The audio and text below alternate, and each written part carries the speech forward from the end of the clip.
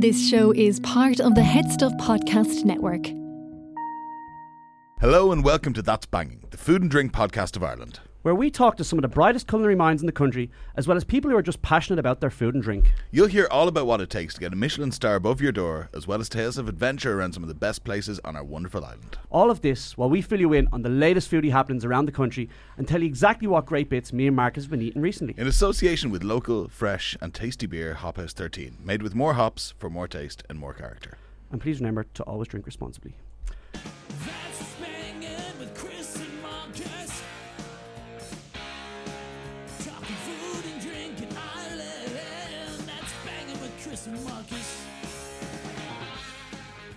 Hello, I'm Chris Mellon and we are back after the shortest of mid-season breaks.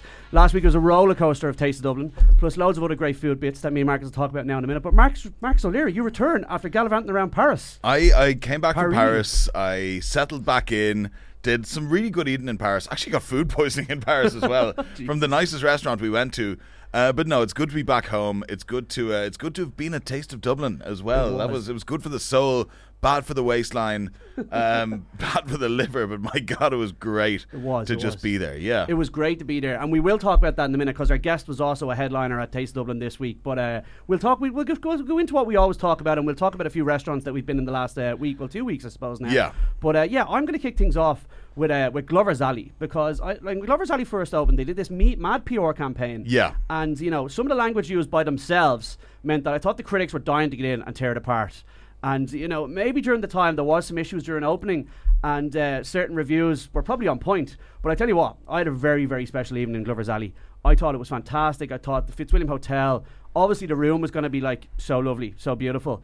And it was just it was class. The cooking in it's the general, room that Thornton's used to be in. It's the room that Thornton's used to be in, exactly. Yeah, but they spared no expense. It's done amazingly.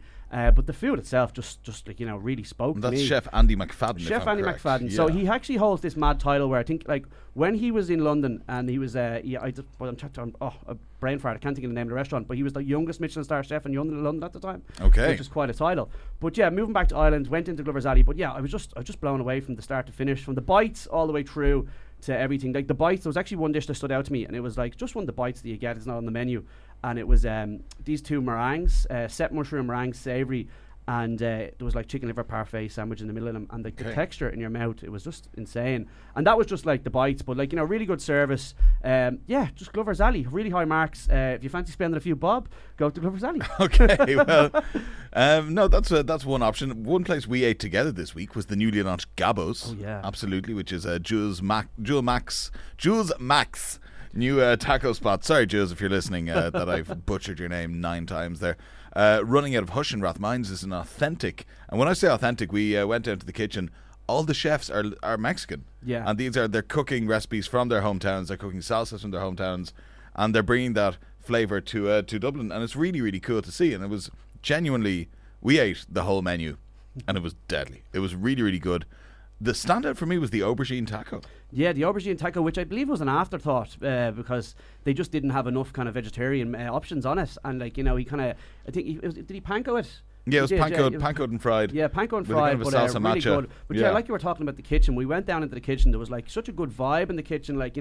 Everyone was just buzzing to be there. And that's obviously, this was a pre-opening, pop-up night. So obviously then they're doing some pop-ups over the next couple of weeks. I believe they're all sold out already. But yeah, until Gabbo's finds a home of its own. So yeah, that's Jules Mac and Gabbo's really fantastic food. And one little thing that I offered to buy a round of beers for the kitchen, and Jules said, "Don't worry, I take care of them with beers at the end of every shift." And I was like, "That's how you know a chef owns the restaurant." It's really, it's good to hear that the staff in there are being really well taken care of, as well as we were.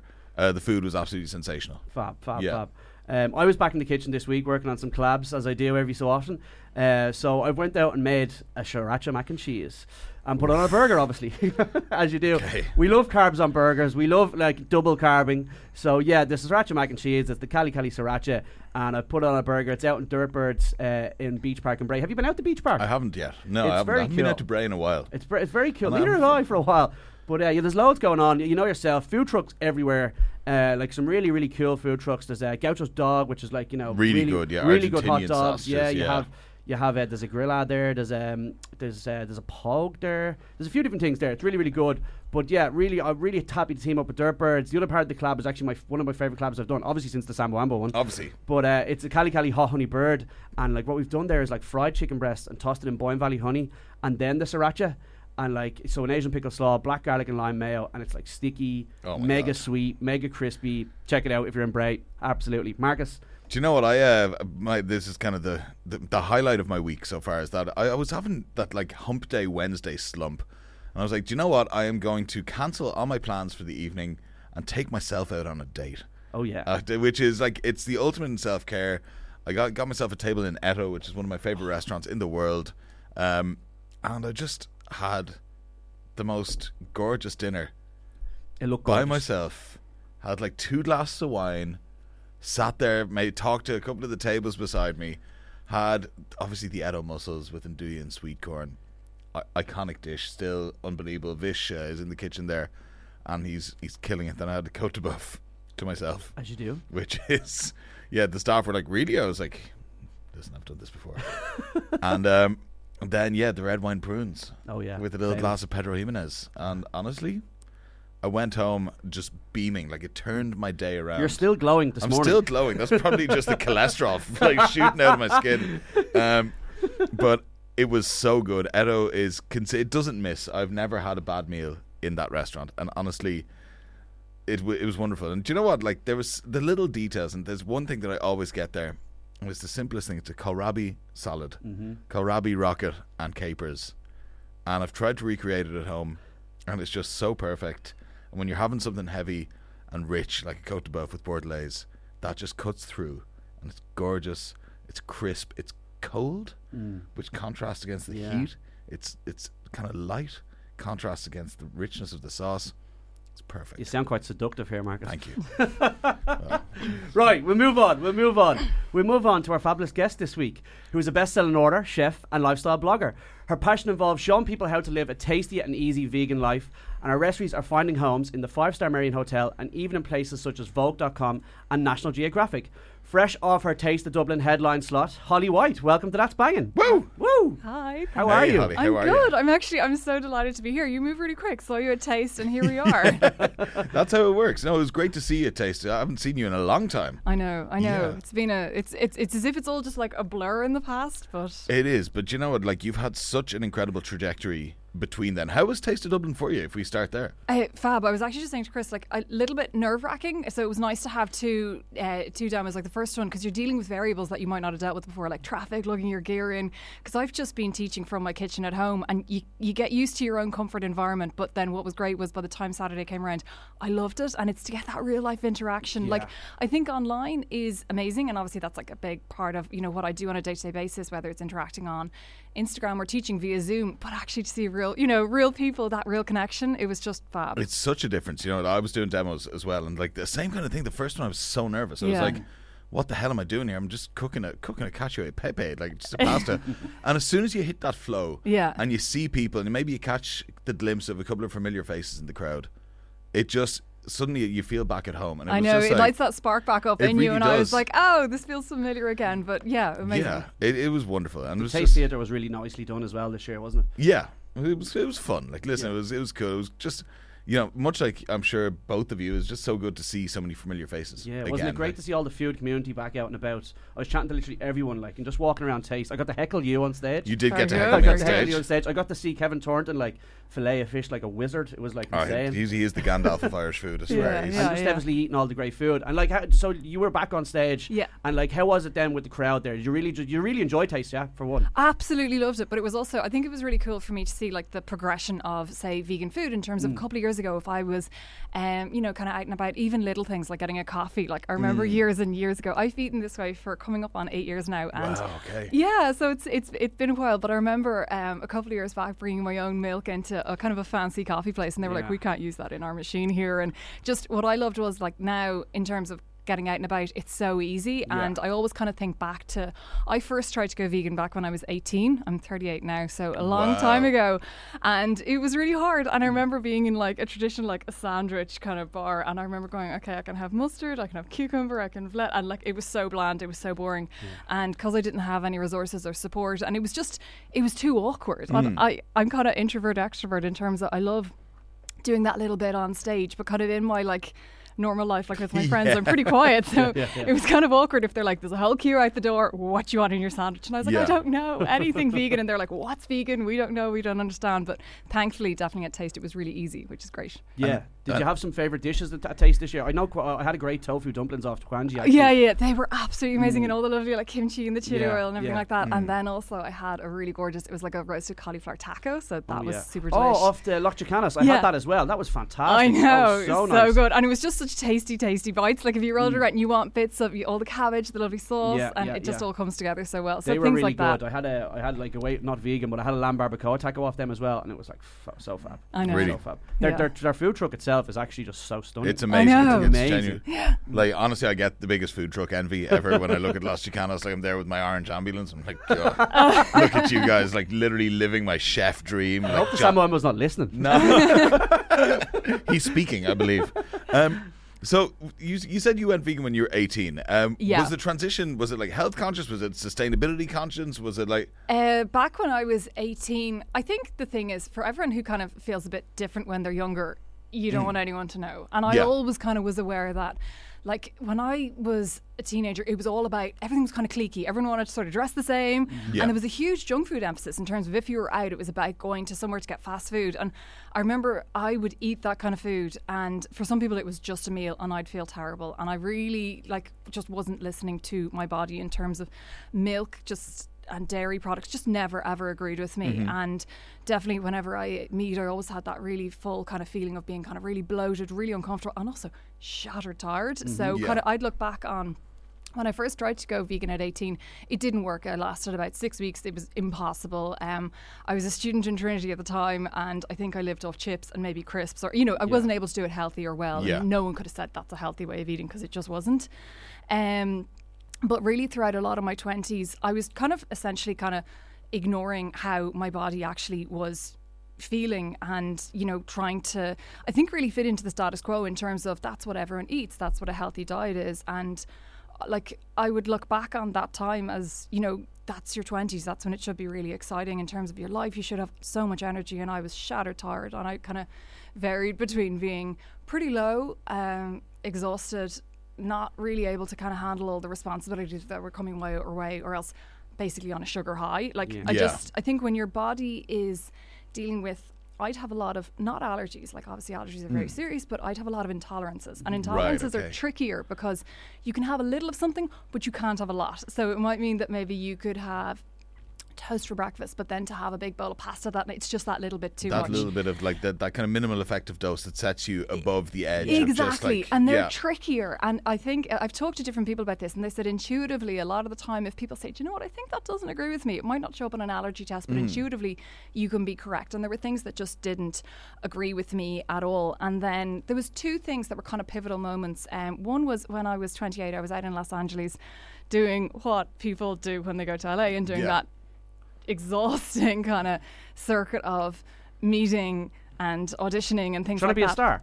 Yeah. It's what we all do. We go to LA. And I came home not a star in any way, shape or form. But while I was out there, I was first exposed to eating in a vegan restaurant. And there's a place called Cafe Gratitude, and it's very LA. And, when you order, they say, what are you grateful for? And you legitimately that's it's very, very LA. And there's a lot of like pay it forward and things like that. And I was meeting someone there, and I remember kind of going, oh my God, I don't know what to order. This is really weird. And I looked at the menu, and there was a chocolate smoothie, and I said, okay, cool, I'll get that.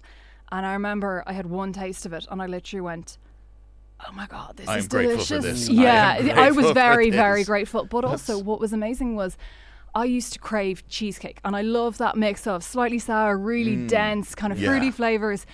But I used to feel horrendous after it. So anytime I saw cheesecake on a menu, I always ordered it, and I would pay for it for 2 or 3 days. Like I'd feel awful, my digestion, I'd be wrecked. And I remember I had this smoothie, and I went, oh my God, this is amazing. Yeah. And it was a real pivotal moment in that I kind of realised that suddenly you can get something that's as satisfying, but it didn't give me that bloating, that discomfort. And then that sort of, I suppose, sparked something that made me just a little bit curious. And then it was 2 years later when kind of the rise of Netflix came, and I had just turned 30 and I was at home and kind of just, I think when you're older, if you're single as well, you can kind of have a bit of time to sort of maybe take stock and get to know yourself again.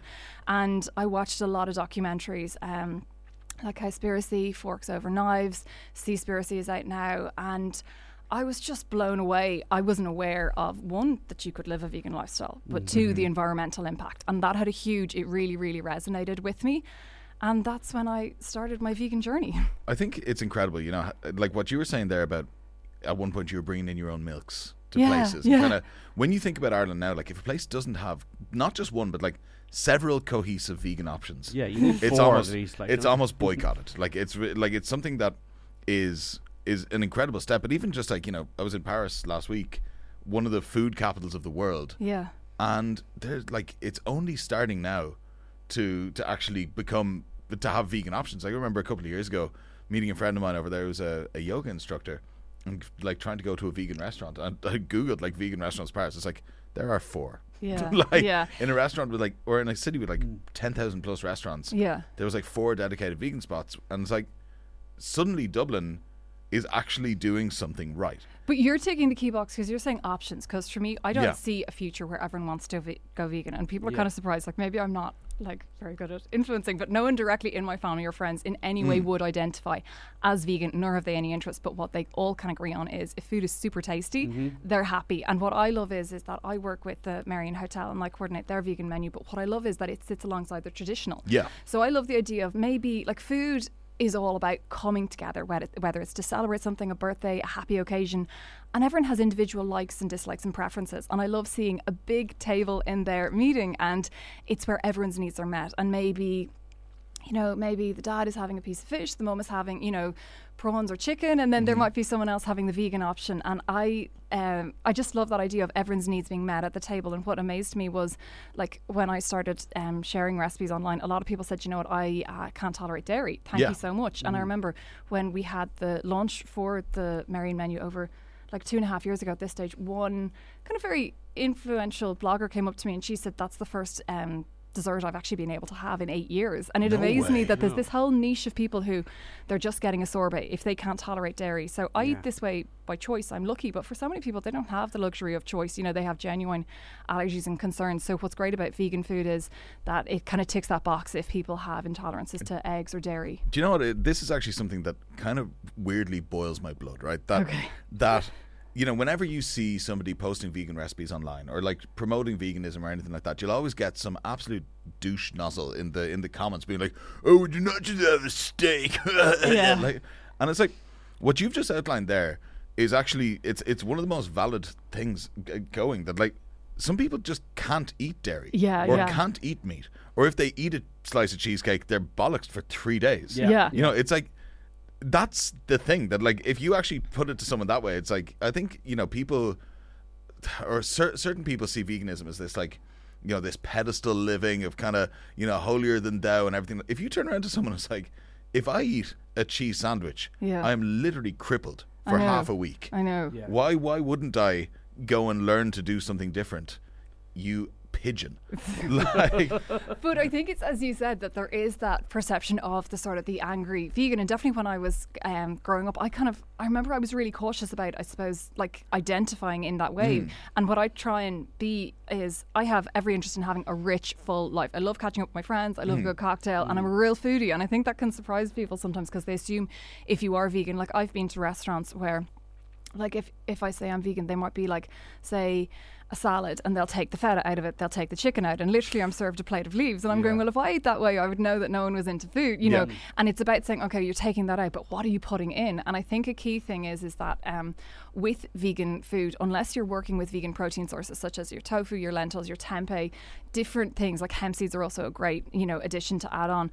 people are just not going to feel satisfied. So it's about making the food satisfying, delicious and full of flavour. And one thing that I did actually say at the Taste of Dublin is we made a recipe that I love. It's a real classic kind of comfort food, but it's a lentil bolognese, and then we do it's like a hazelnut parmesan. So you flaked hazelnuts and then you add in nutritional yeast, which is an inactive yeast, but it kind of has a cheesy flavour, rosemary, a little bit of garlic, salt and pepper. And it's to make it beautiful, because the thing is, with meat, there is this perception of it's glamorous. There's a decadence to it. I've been in restaurants where a board has been bought out and people pick their steak and then they get their special knife and they feel really like, there's a process this is to exciting. It. And obviously, if someone wheels out like carrots, you're not going to go like, ooh, I want that carrot, or, you know. But it's like, how can we make vegetables cool? Because as you said, at the heart of it, I know, and I know because they interact with me, I know there are people who might be younger and they're going, hang on, I can't eat that way. It doesn't agree with me. As you said, I feel really sick. And also the problem for me was that I had kind of such digestive issues that really affects your confidence in terms of going out. Yeah. You know, I constantly had little breakouts. Like I had it all around my jawline. I was really, really bloated. And just also from an energy point of view, if your body is trying to digest something that it can't calibrate with, it's like that exhaustion after Christmas Day. Yeah. But that was me after every meal out. Which sounds hellish. Yeah. Like that genuinely, it sounds, and it's something that really, that is the perspective. Yeah. That is the perspective that is so interesting. That is just like, and I don't think it's talked about enough. Well, it's much more empowering, I suppose, to take back control of your health in whatever way, shape or form that can be. And I think it's also like to have a healthy boundary around, actually, do you know what, that doesn't work for me, but that does. And that applies to every area of life. It just took me ages and ages to apply it to food because I was so self-conscious. It draws a bit of attention, some of which I was really uncomfortable with, and you don't want to be awkward and you don't want to be difficult. And now what I do kind of as actively as I can is I teach people, and I say, if you're a member in a family, if you're a busy, say family of 3 or 4 or 5, cook your own meals. Maybe do your own shopping. Take responsibility for yourself. Don't put this on someone else. If I'm going to a friend's house for dinner, I will always offer to bring a dish, cook. Yeah.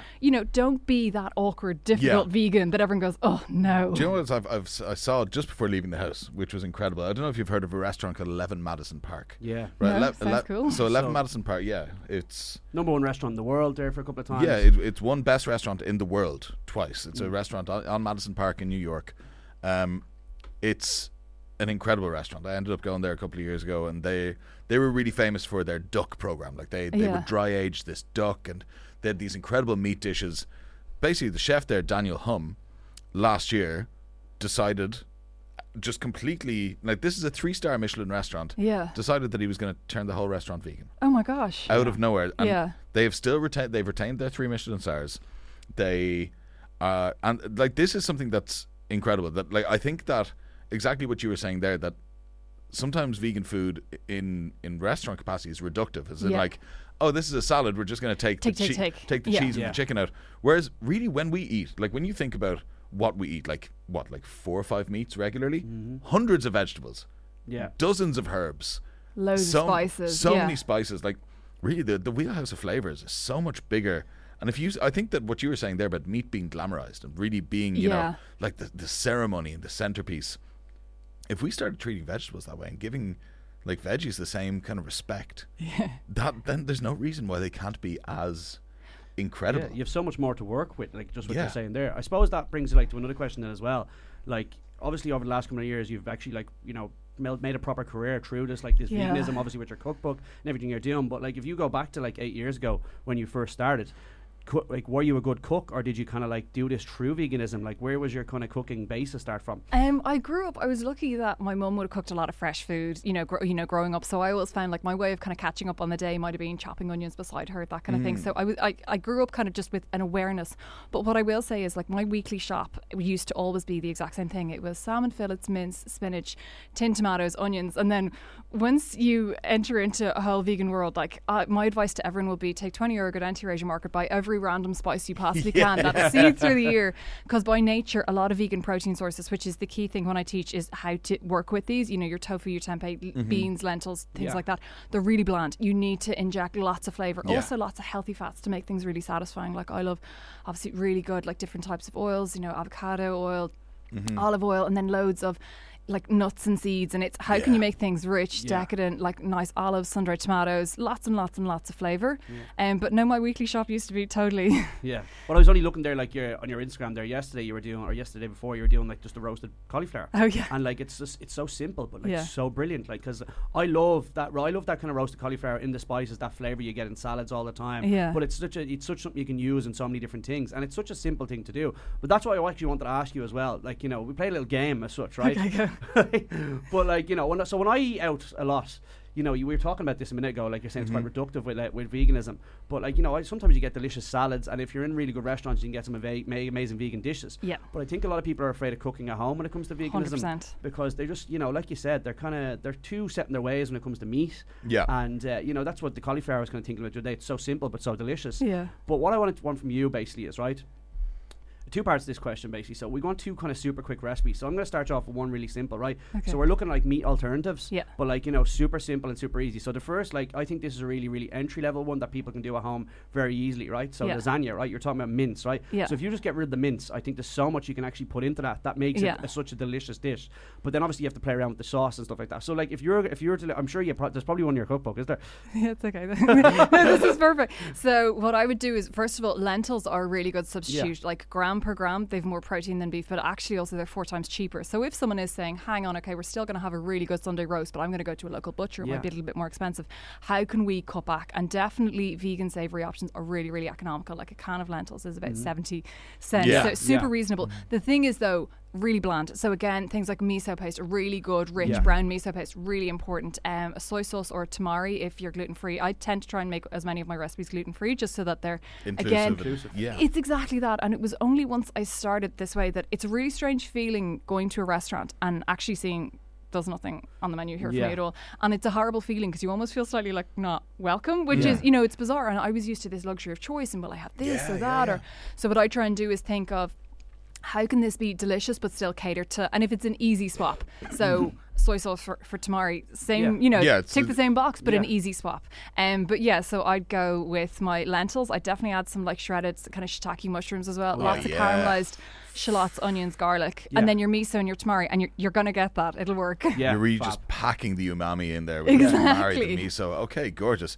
So like that's actually Joe. Oh, sorry. Was there a second part of the question? No. Oh no, I was just going to say like I was just well, that was what I second part of the question. What was the second part of the question? Yeah, so no, it's basically just kind of saying to like I was looking for like two ideas like for recipes. So like if like one I was just kind of saying like a lasagna. So like, you know, people just swap out your mince for the stuff. So what you're kind of saying, talking about there. But like, you know, other kind of really, really like dishes that people cook at home a lot. Say if like somebody wanted to cook a vegan chicken curry, like what would you use as a substitute for chicken? Maybe I'd use tofu for that, and what I do is basically what you can do is you can do a thing called pressing your tofu, which is you place it between two tea towels and you put a weight on top of it, and what that does is that releases all the moisture, so then you have this perfect, it's basically very similar to steamed chicken breast. It's a really good source of calcium as well, but what happens is then it's going to be a sponge, so anything you put onto it, it's going to absorb that straight up. So definitely I love a lot of like smoked paprika, maybe a bit of garlic, onion powder as well, and definitely again a bit of tamari just for that kind of salty flavour.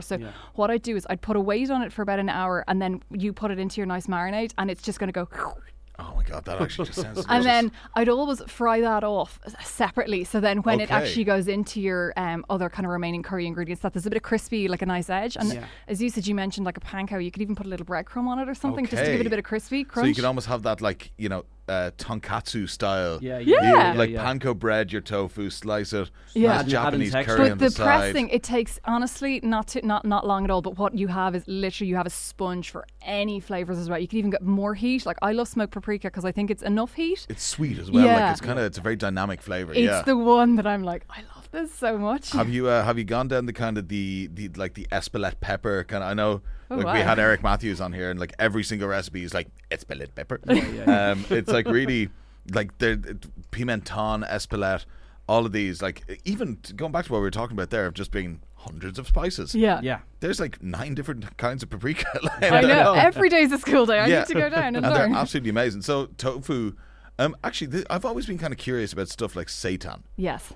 So like I remember going to Sova, the vegan butcher, which even as a name of a restaurant is fantastic. Yeah. And obviously their thing is meat substitutions. Yes. Which is like, you know, again, it's kind of, that's a whole other conversation. Yeah. But seitan is what exactly? It's gluten. So there's actually an amazing Irish company called Thanks Plants doing like really delicious vegan sausages. They have a sun-dried tomato one, and then they have a sage and onion one as well, and they're really, really tasty.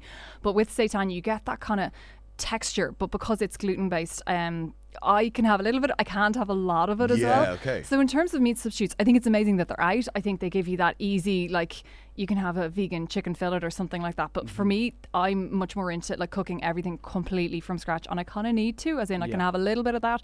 I love that it's there. Top tip, McGuinness's Chipper on Camden Street. McGuinness's Chipper. Vegan Shout chipper. out to McGuinness's Chipper. Again, amazing. I found myself outside there, conveniently or not. But like, again, they would have those substitutes. And I think they're brilliant, because if you've a gang of people, everyone is having something that, you know, is kind of chickeny, and you're like, well, do you know what, I'll have mine. Because again, I think socially, you know, we all come together. But in my day-to-day, I'd have to be honest and say I wouldn't use a lot of meat substitutes. Again, great that they're there for convenience, but that's not really my thing. Do you know, actually, shout out just to anybody who's listening to this and has not been to McGuinness's and is kind of maybe trying to incorporate a bit more plant-based action into your life. McGuinness's Chipper is it's on Camden Street. It looks like the most inconspicuous chipper in Ireland. It says traditional Irish chipper in there. It is far from that. You walk in, you look up left, there's a full vegan menu. You're getting your vegan nuggets. You're getting your vegan fish and chips. You're getting, it is, and do you know what? It's like, this is something that I love, is that the meat that you're getting in a chipper at 3 a.m. could be badger, could be accumulation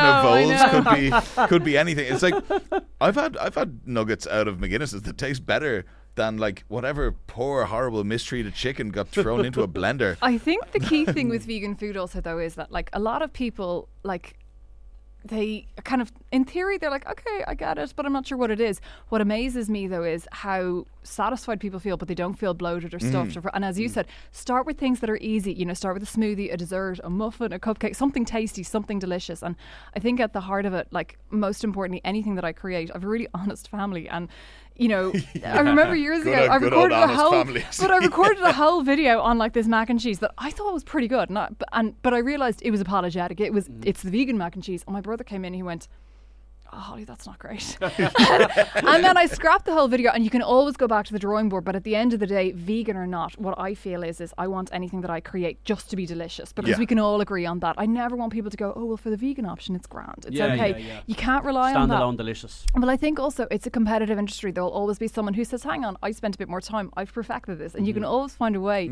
You just have to be really, really curious about it. But yeah, it's to start with easy, simple, tasty things. Like if you were, I'm kind of like, I love this kind of meal replacement, or the idea that you can replace one thing with the other. I suppose coming from like a traditional chefing background, especially a French traditional chefing background, it's like, oh, more foie gras in the butter. I know. It's like, I know. If you were doing like say a Christmas dinner, what's on the table?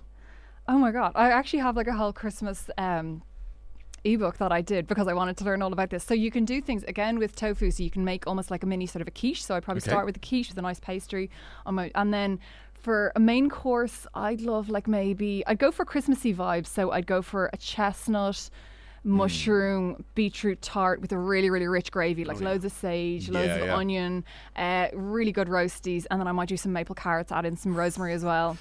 Gorgeous. So just keep it decadent. And then decadent. I love a crumble afterwards for dessert as well. And you can do a really nice, like it's a vegan, essentially like a clotted cream. Like what you do is you take a muslin and you can put in your dairy-free yogurt. And if you soak that overnight and allow it to drain, you get this really gorgeous, slightly sour but thick consistency. No way. And then you can add some vanilla to that, and then agave or maple. The only thing with maple is that because it's quite dark, it'll make it slightly yellow. If you want to keep it white, go for a really light agave. And then you get this sourness, that thick texture. So it is pretty much like a clotted cream. So if I have a crumble, I'll put that with it. Okay, wow. Yeah. I love your knowledge. Like, you know, you can say you know, it's how curious you get when you're kind of working up these recipes, but you can really see your passion coming through. Thank you. Fantastic. Really fantastic. Well, I trained. I think the thing was I was conscious that. So what happened was I years ago was working on TV3 Expose, and we were kind of encouraged to start to use social platforms. So at the time on Snapchat, I remember like you just share a little like behind the scenes filming this, and I started to share recipes, and kind of quite quickly I remember I came at it. You know, I was 30, 31 at that stage, and I was kind of conscious that wherever you go, your name and your reputation is really important, and it doesn't matter if it's Snapchat today and traditional newsprint. You know, before, your name is your reputation, and you have to respect that. And I remember I had a moment where I said, okay, if this is where I'm going to go, both for myself and for if I'm going to be sharing recipes, I have to invest in education. So I became certified in plant-based nutrition from Cornell. I did that by correspondence, and then I trained with the Wild Food Cafe in London, and then also I went to Los Angeles and I trained with a place called Plant Lab there. Oh my God. And they were no, it was cool, but they were really, really intense classes. Yeah. But what I love about kind of, especially when you do a course on site, because they have all your ingredients kind of weighed and measured, but you might make 5 or 6 different dishes that at home could have taken me a month to sort of recreate, but you get a real sense of flavors, textures, and it's great because it kind of opens up your mind. And now it's helped me deconstruct recipes, so I can look at something and I can go, okay, I want kind of a crunchy texture, I need a bit of heat. How can I try and emulate that as well? But it's to make it easier for people, because I always say, like, life is full of transitions, but it can be pretty lovely on the other side. Like, my weekly shop doesn't take me any longer, but what I do now in terms of teaching people is I go, listen, I learned this over 8 years. How can I try and give you in a month the best? You know, whether it's social skills, you're having a dinner party, you're having friends over, what supplements do you need to take? Again, really important. You know, there are certain nutrients, especially things like B12, that naturally you would get from beef, because cows, when they're grazing, they'd get that from the earth, and you're not getting that.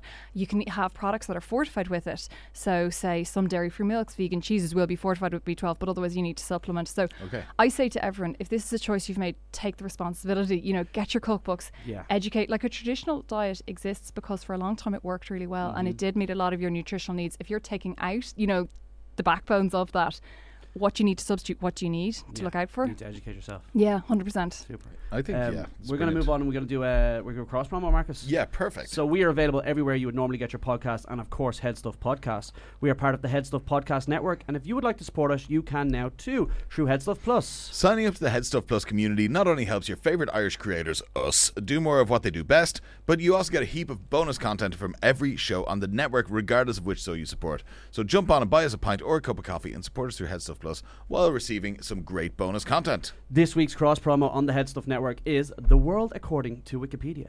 So this one I'm definitely actually going to have a listen to, because I love a good wiki haul. So do I. Oh my God, I fall into Wikipedia. Oh, my Sunday's hungover. Joe, I actually, you know when you wake up after maybe a big night out and the laptop is still open beside you?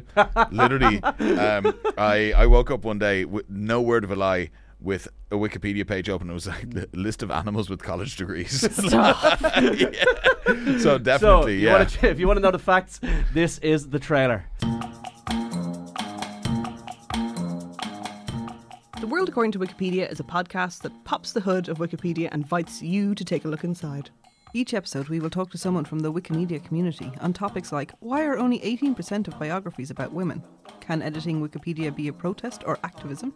And what is it like for the communities working on the 200 plus Wikipedias that are not in English? Subscribe on your podcatcher of choice and follow us on Twitter at world_Wikipedia. At the start of the show, we mentioned our local, fresh and tasty sponsor, Hop House 13. So in this section of the podcast, we're going to ask you, Holly White, what's hoppin'? We want to celebrate some of the most vibrant and local food experiences Ireland has to offer. So if you want to tell us something you're excited about, maybe it was an amazing dining experience you've had recently, maybe it's a launch of something, or maybe it's a project you're working on, we'd love to know what's hopping in your life. And remember, always drink responsibly. I'm really excited for. As I mentioned, I work with the team in the Marion Hotel. We've just done a new 3-course vegan menu, so pretty excited about that. We start with, it's a chickpea, it's a courgette fritter, and then it has like a really nice kind of harissa cashew dip. We have a classic lentil bolognese, and then we finished with a strawberry shortcake in a jar. So it's super pretty, all gluten free, but just gorgeous vegan food. So is this the autumn menu as such? Yeah, exactly. So that's coming up really soon, and it's just like, again, that's been one of the loveliest experiences, because I don't come from a traditional kind of background in terms of my training. I was really nervous going in, and they couldn't have been more welcoming, and also just more curious, more interested, and everyone, especially Ed, Paul, Shane and Liam, are just amazing, and they've been so kind, and actually also just open, and actually how can we kind of Am I correct in saying it's Paul Kelly? Yeah, is the chef in there? Paul. Yeah, I actually did a demo with him at Taste of Dublin a couple of years ago, and he is an artist. Incredible. Absolutely. Yeah, I know. But you're there like coming up 3 years now. You're doing the menu there. It's incredible. It's been really cool. So that's incredible. So if people want to go in and check that out, they can pop into the Marion. Yes, into the garden room. Which is stunning, by the way. Oh my God. I think people don't realise how far back the Marion goes and what it's like. Well, you live at the back of it, so you should. You can see. I live in the lane behind the Marion. So very cool. But you just all these different windows. If you look around, you're like, oh my God, that's the Marion too. That's the Marion too. It's such a grand hotel in the middle of the city centre. But I'm actually definitely want to go in and check that out, because I was looking at your summer menu earlier on, and like just a few things. They're like obviously the Buddha ball, roasted Mediterranean vegetable, and then your lemon meringue pie with the macerated raspberries. Oh my god, I know. Just sounds so fantastic. So really looking forward to getting into the Merrion soon. And then the shepherdless pie was pretty good too. I'm not sure is that on or off the menu, but it started out when we first launched, and then they couldn't take it off, which was really cool. Come here, do you know this is actually? So I went through a while ago of actually kind of trying to recreate a couple of things vegan, right? Yeah. And one thing that I found, and this is something that is like texturally that I love in something like, especially like a lamb-based pie. Yeah. Bulgur wheat. Yes. A little bit of bulgur wheat. It almost kind of like, you know, when you're eating like a shepherd's pie. Yeah. And it almost has that like grizzle to it. Yeah. Do you know what also works really well? What? Walnuts. Oh wow. Yeah. Because Okay. you just break them up a little bit because again you get that nice texture. Yeah. Yeah. So they work really well I suppose too. they kind of soften and kind of, oh yeah. Yeah, completely. Actually, have you ever tried pickled walnuts? Are Delish. incredible. Yeah. Absolutely amazing. Walnuts in general. Are you into kind of fermentation, pickling? I go through phases of it, and then like I just end up with like around 18 liters of kombucha, not knowing what to do with it. Jars And then everywhere. I look at my SCOBY and I'm like, oh, I'm sorry, I think we have to part ways. Yeah.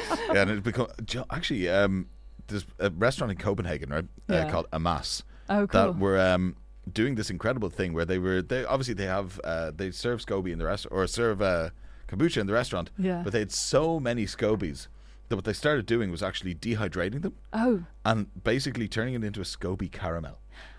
And apparently you can give them like as dog treats and stuff like that as well. I had it as a human treat. And it works. Let me tell you, it was delicious. Yeah, yeah. But even, you know, like SCOBYs, I think one of the, like, if you look at lockdown and what people have been doing, banana bread, Yeah. lots of people have been doing kombucha, kimchi. Like, people are actually looking at this and kind of going, okay, I can. Hot sauce is another big one. Yeah. Yeah. Yeah. Shout out to Fruitique around the corner from us. We're doing free hot sauces almost every day. It's just like Amazing. He's just learning how to make hot sauce, and you Class. just go in and grab a hot sauce. Yeah, I'm going to it's- just throw this out there. I think maybe like homemade yogurt making could become the new sourdough. Really?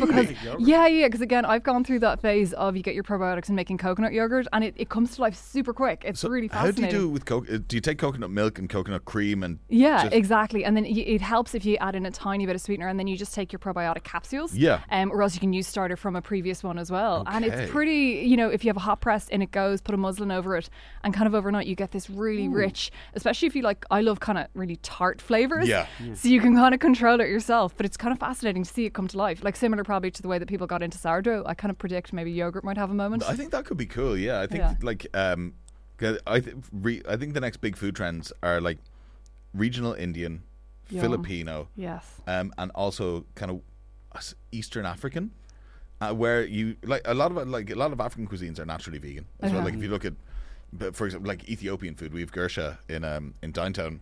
In Ethiopian culture, you're only eating meat 2 days a week, if even. Yeah. And other than that, it's all naturally vegan. Yeah. And the meat you're eating, it might be, a little bit of lamb, a little bit of chicken, an egg that you're adding to the otherwise vegan things.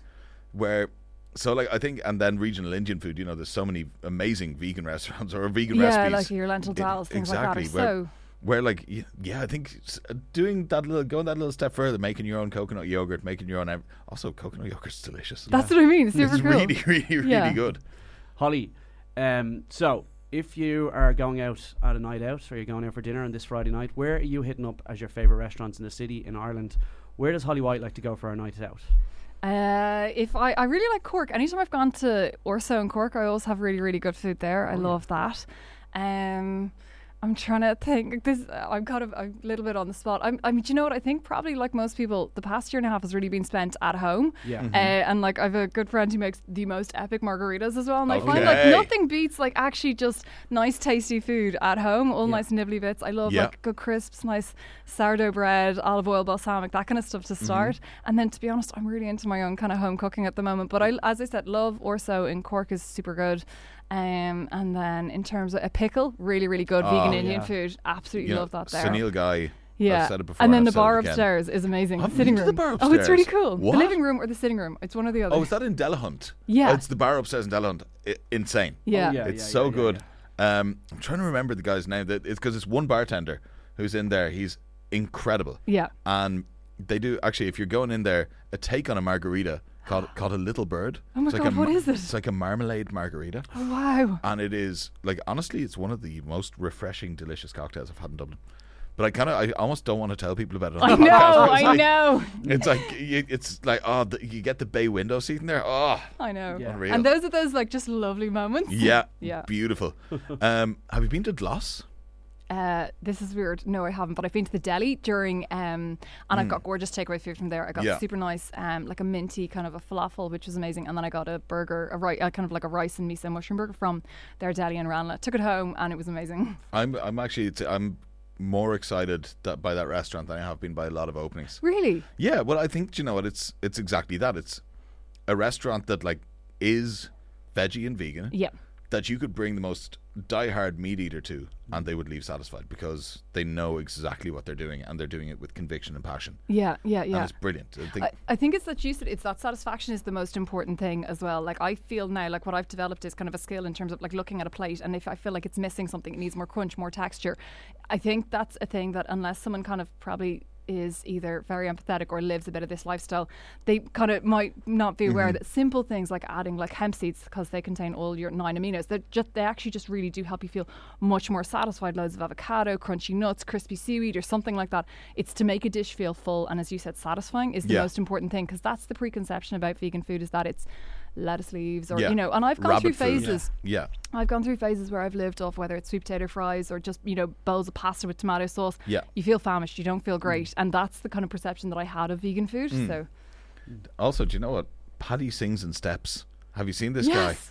guy this older Irish gentleman who said he's a farmer yeah, and just basically came out and said that he's going vegan. completely. And then you vegan. see his journey, and he makes his curry, and he's so proud, which is so lovely. Where is this? Have you not seen this guy? No. Paddy sings in steps on Instagram. I'd say he's maybe in his late 60s, Yeah. kind of early 70s. From not sure where in the country. I think it might be Galway. Yeah, there's a bit of trad as well in it too. He's an incredible traditional Irish lilter. No way. And I looked he this up. he is amazing, and do you know what? If you want to see a beautiful journey, Yeah. of somebody presumably coming off a kind of a meat and 3 veg to being like, today I'm making a curry from Kerala I know. in the south of India, and it's just like, it is incredible. I think that there's so many strong voices like yourself and himself, which are such different ends of the spectrum, but really that's beautiful. I mean, it means that there's everything in the middle, Yeah. which is deadly. But that's his journey. What about your journey, Holly? Like, what's next for you? What's next? What's the future of Holly White? Veganism obviously blew up and really brought the Holly White brand to a new level. But where do you see yourself now? Is there more cookbooks on the way, or what's your plans for the future? Do you know, teaching is what I got really into. Like, I think at the beginning of lockdown, when events and everything like that went, I need to be busy. If I'm not, it's not good. I always have a little bit of like low level anxiety creeping there. Put it into a project, get out, go for a run, exercise, that kind of thing. So what I started to do was to teach online. So the first one I did was like a vegan dinner party at home. So we cooked 3 courses live via Zoom, and then back in January did a whole like Veganuary 4-week course, and in that every Monday we all cooked a dish together. And actually I realised at the heart of it, all I want is to kind of empower and give people the resources that they can cook at home, that they can have these kind of bulletproof recipes, that if they're missing a bit of this or a bit of that, they can still make it. Yeah. But I think if people are actually actively cooking in their kitchens, they come away and they go, hang on, I've made the dinner and I've enjoyed it, because once they taste it, they, typically will kind of go, actually, that's surprising, I might make that again. So for me, I have a kind of a Go Vegan 4-week course kicking off in October, and then I'll probably do it again in January as well. And then otherwise just keeping busy in terms of online, social, and I'd love to get abroad and do a bit more training, because I found, that's what I love. I love just being immersed in. I'd love to do more like Indian vegan, that kind of thing, and really understand my spices a bit better. Holly White does Asia. We can see that soon. Loads That'd be of spice training. Yeah, I'd like to see that. We That'd should be make great. that make a TV show, I think. Oh my God, the dream. That would be, if there's any producers listening, send the check, okay? And bring us all abroad. Oh my God, You can that'd be be the brilliant. tasters. Oh my God! The 3 of us are going to India. I would love to go back to India. I'd like, and do you know what? Actually, this is something that in India, like so many places don't have access to refrigeration, Yeah. and for that reason, vegan food is the go-to. Or you might have a bit of paneer or anything like that, but it's like, it's kind of, as soon as you step out of the Western world where the meat was always the centerpiece, Yeah. and you go to places where it wasn't available, or it wasn't financial, it didn't make financial sense. Suddenly veganism isn't just a lifestyle, it's actually just a food culture. Yeah. And I think that's understanding that is deadly. Yeah. Super cool. So You can check out Holly at holly.ie. How did you get that domain, by the way? Holly.ie. That's fantastic. Oh, That is thanks so fantastic. much. That's fantastic. Plus, Instagram is hollywhite.ie. Yeah. So we have one last question. Yeah. Yes. And you've listened to the podcast a couple of times. I You know. know what's coming here. So we always like to know, what is your devil's dessert? So basically, what is like your last I know. dreamy meal? And this can be, it can be as many courses as you want, and also it can be like, where is it? Okay. What music are you listening to? What does the air smell like? Okay. What is there grass between your feet, or is it sand? Like, my is it God. kind of? Okay. So what are we talking here? It can be quite a magical moment. Okay. So I'm going to take us to, I think, like kind of around August, end of summer, because it's that nice time where it's still sunny and warm. You might be a bit, you know, Yeah. and August typically Yeah. I find is a bit more of a relaxed month. We're going to start out, I'm going to have a grapefruit margarita. Oh yes. So good, so refreshing, really tart, loads of salt around the rim. And then I love, as a starter, I love loads of nibbly bits. I love really nice, like, sourdough bread, balsamic, sun-dried tomato, Kalamata olives. yeah. And I love just all that kind of dipping. Dippy And bits. Yes. yeah, I'm really into that. Main course, lentil bolognese in the Marion Hotel. Have to say that. Plug. Have to, because that's obviously my absolute favourite. But then for a dessert, if I could go anywhere in the world, I'd probably go back to the World Food Cafe, and they did the most amazing vegan cheesecakes, because for me that was that pivotal moment of going, how can I have something that's so delicious, that's really, really satisfying, but actually also I can feel well, because to me that's just that was LA, was it? that was in LA, but also Yeah. where I trained and kind of learned how to do this yeah. properly was in the World Food Cafe, which is in Neal's Yard in London. And it's a tiny place, you go up the stairs and they just make incredible, vibrant, it's actually a raw cafe, so everything, Okay. yeah. Okay. But just super cool, super delicious. And also what I love is it's the prettiness, it's the presentation is amazing. So yeah, I'd have to go there for Yeah, that. desserts are theatre, but as well, aren't they? Like, you know, It's exactly that, and it's all about the presentation and the beautiful kind of, you know. fab. Gorgeous. Nice Well, to have listen, dessert. Holly, it's been such a pleasure having you on. As we said, you can check Holly out at holly.ie, remember that, or look up Holly White on Instagram. If you want to check out any of your courses or anything like that, they're all on your website. Yeah, exactly. Brilliant. And I'm really excited to see what's coming next. Really excited. Really excited to see, obviously, this TV show where we all go around India. I think I that's going to know, be lots I'm of looking fun. forward to it. So, Holly, yes, thank you so much. The spice for, of white. I The have it. spice of white. I have it. There we go. White heat. yeah. I think Mark up here White already has Oh that yeah, one. yeah, there we go. Yeah. But anyway, thank you very much to the Head Stuff Podcast Network. I'm going to do that again. Thank you so much to the Head Stuff Podcast Network for hosting us. And thank you to you, the listener, for taking the time to listen to us today. If you enjoyed the podcast, please tell your friends, tell your granny, tell your colleagues, tell anybody who might be interested in hearing about what's going on in food in Ireland. We're back next week with more tales and adventures of the culinary landscape. And thank you to our wonderful sponsors, Hop House 13. There, what's happened? And where that's banging. Get the facts. Be drink aware and visit drinkaware.ie.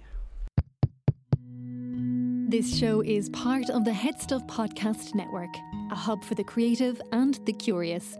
Shows are produced in association with Head Stuff and the Podcast Studios Dublin. Find out more or become a member at headstuffpodcasts.com.